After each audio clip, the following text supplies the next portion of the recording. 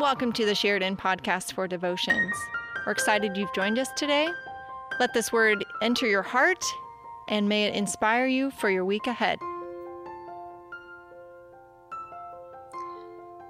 Today's reading is from 2 Samuel 12, 1 through 7a and 13a. The Lord sent Nathan to David. When he came to him, he said, "There were 2 men in a certain town, one rich and the other poor. The rich man had a very large number of sheep and cattle, but the poor man had nothing except one little ewe lamb he had bought.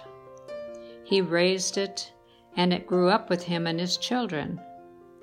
It shared his food, drank from his cup, and even slept in his arms. It was like a daughter to him. Now a traveler came to the rich man, but the rich man refrained from taking one of his own sheep or cattle to prepare a meal for the traveler who had come to him. Instead, he took the ewe lamb that belonged to the poor man and prepared it for the one who had come to him." David burned with anger against the man and said to Nathan, "As surely as the Lord lives, the man who did this must die. He must pay for that lamb 4 times over, because he did such a thing and had no pity." Then Nathan said to David, "You are the man." In 13a, then David said to Nathan, "I have sinned against the Lord."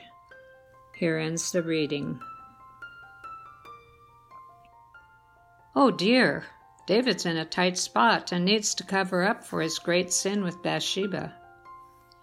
He thinks that he has figured out a very clever solution, but all-knowing and seeing God catches him red-handed. What he thought he had hidden so well is now out in the open. In today's scripture reading, God sends Nathan, a prophet, to show David the great sin he has committed with Bathsheba and the consequences of his sinful actions. God's intent is to restore David to make him whole again. Nathan tells a story about a rich man who stole a prize lamb from a poor man. David condemns the man in the story, unaware that it was a metaphor for what he's done to Uriah. David was the rich man who stole Bathsheba, Uriah's one and only little lamb, and later has him killed.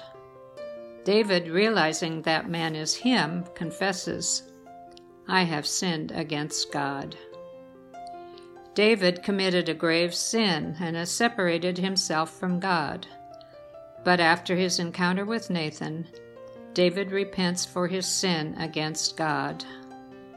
With a heart full of remorse, David writes in Psalm 51, which reflects his humility and sincere repentance for what he's done.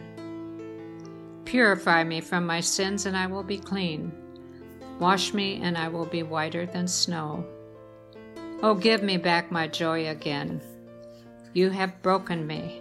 Now let me rejoice." Our current sermon series is based on resiliency when the storms of life rock us to our core. In our darkest moments in life, God gives us the strength to spring back when we come to Him. He restores us to the joy of salvation and sees us through our tough times. When David came to God, he was restored and his commitment to God was renewed. Our lives too can be buoyant in God's love and mercy. He invites us to come and be at one with me. May we be in an attitude of prayer. Good and loving God, thank you for your loving presence when I most need you. Draw near to me and restore me into a life shaped by God. Grant me the strength and courage when I face adversity, and restore my joy in you. Amen.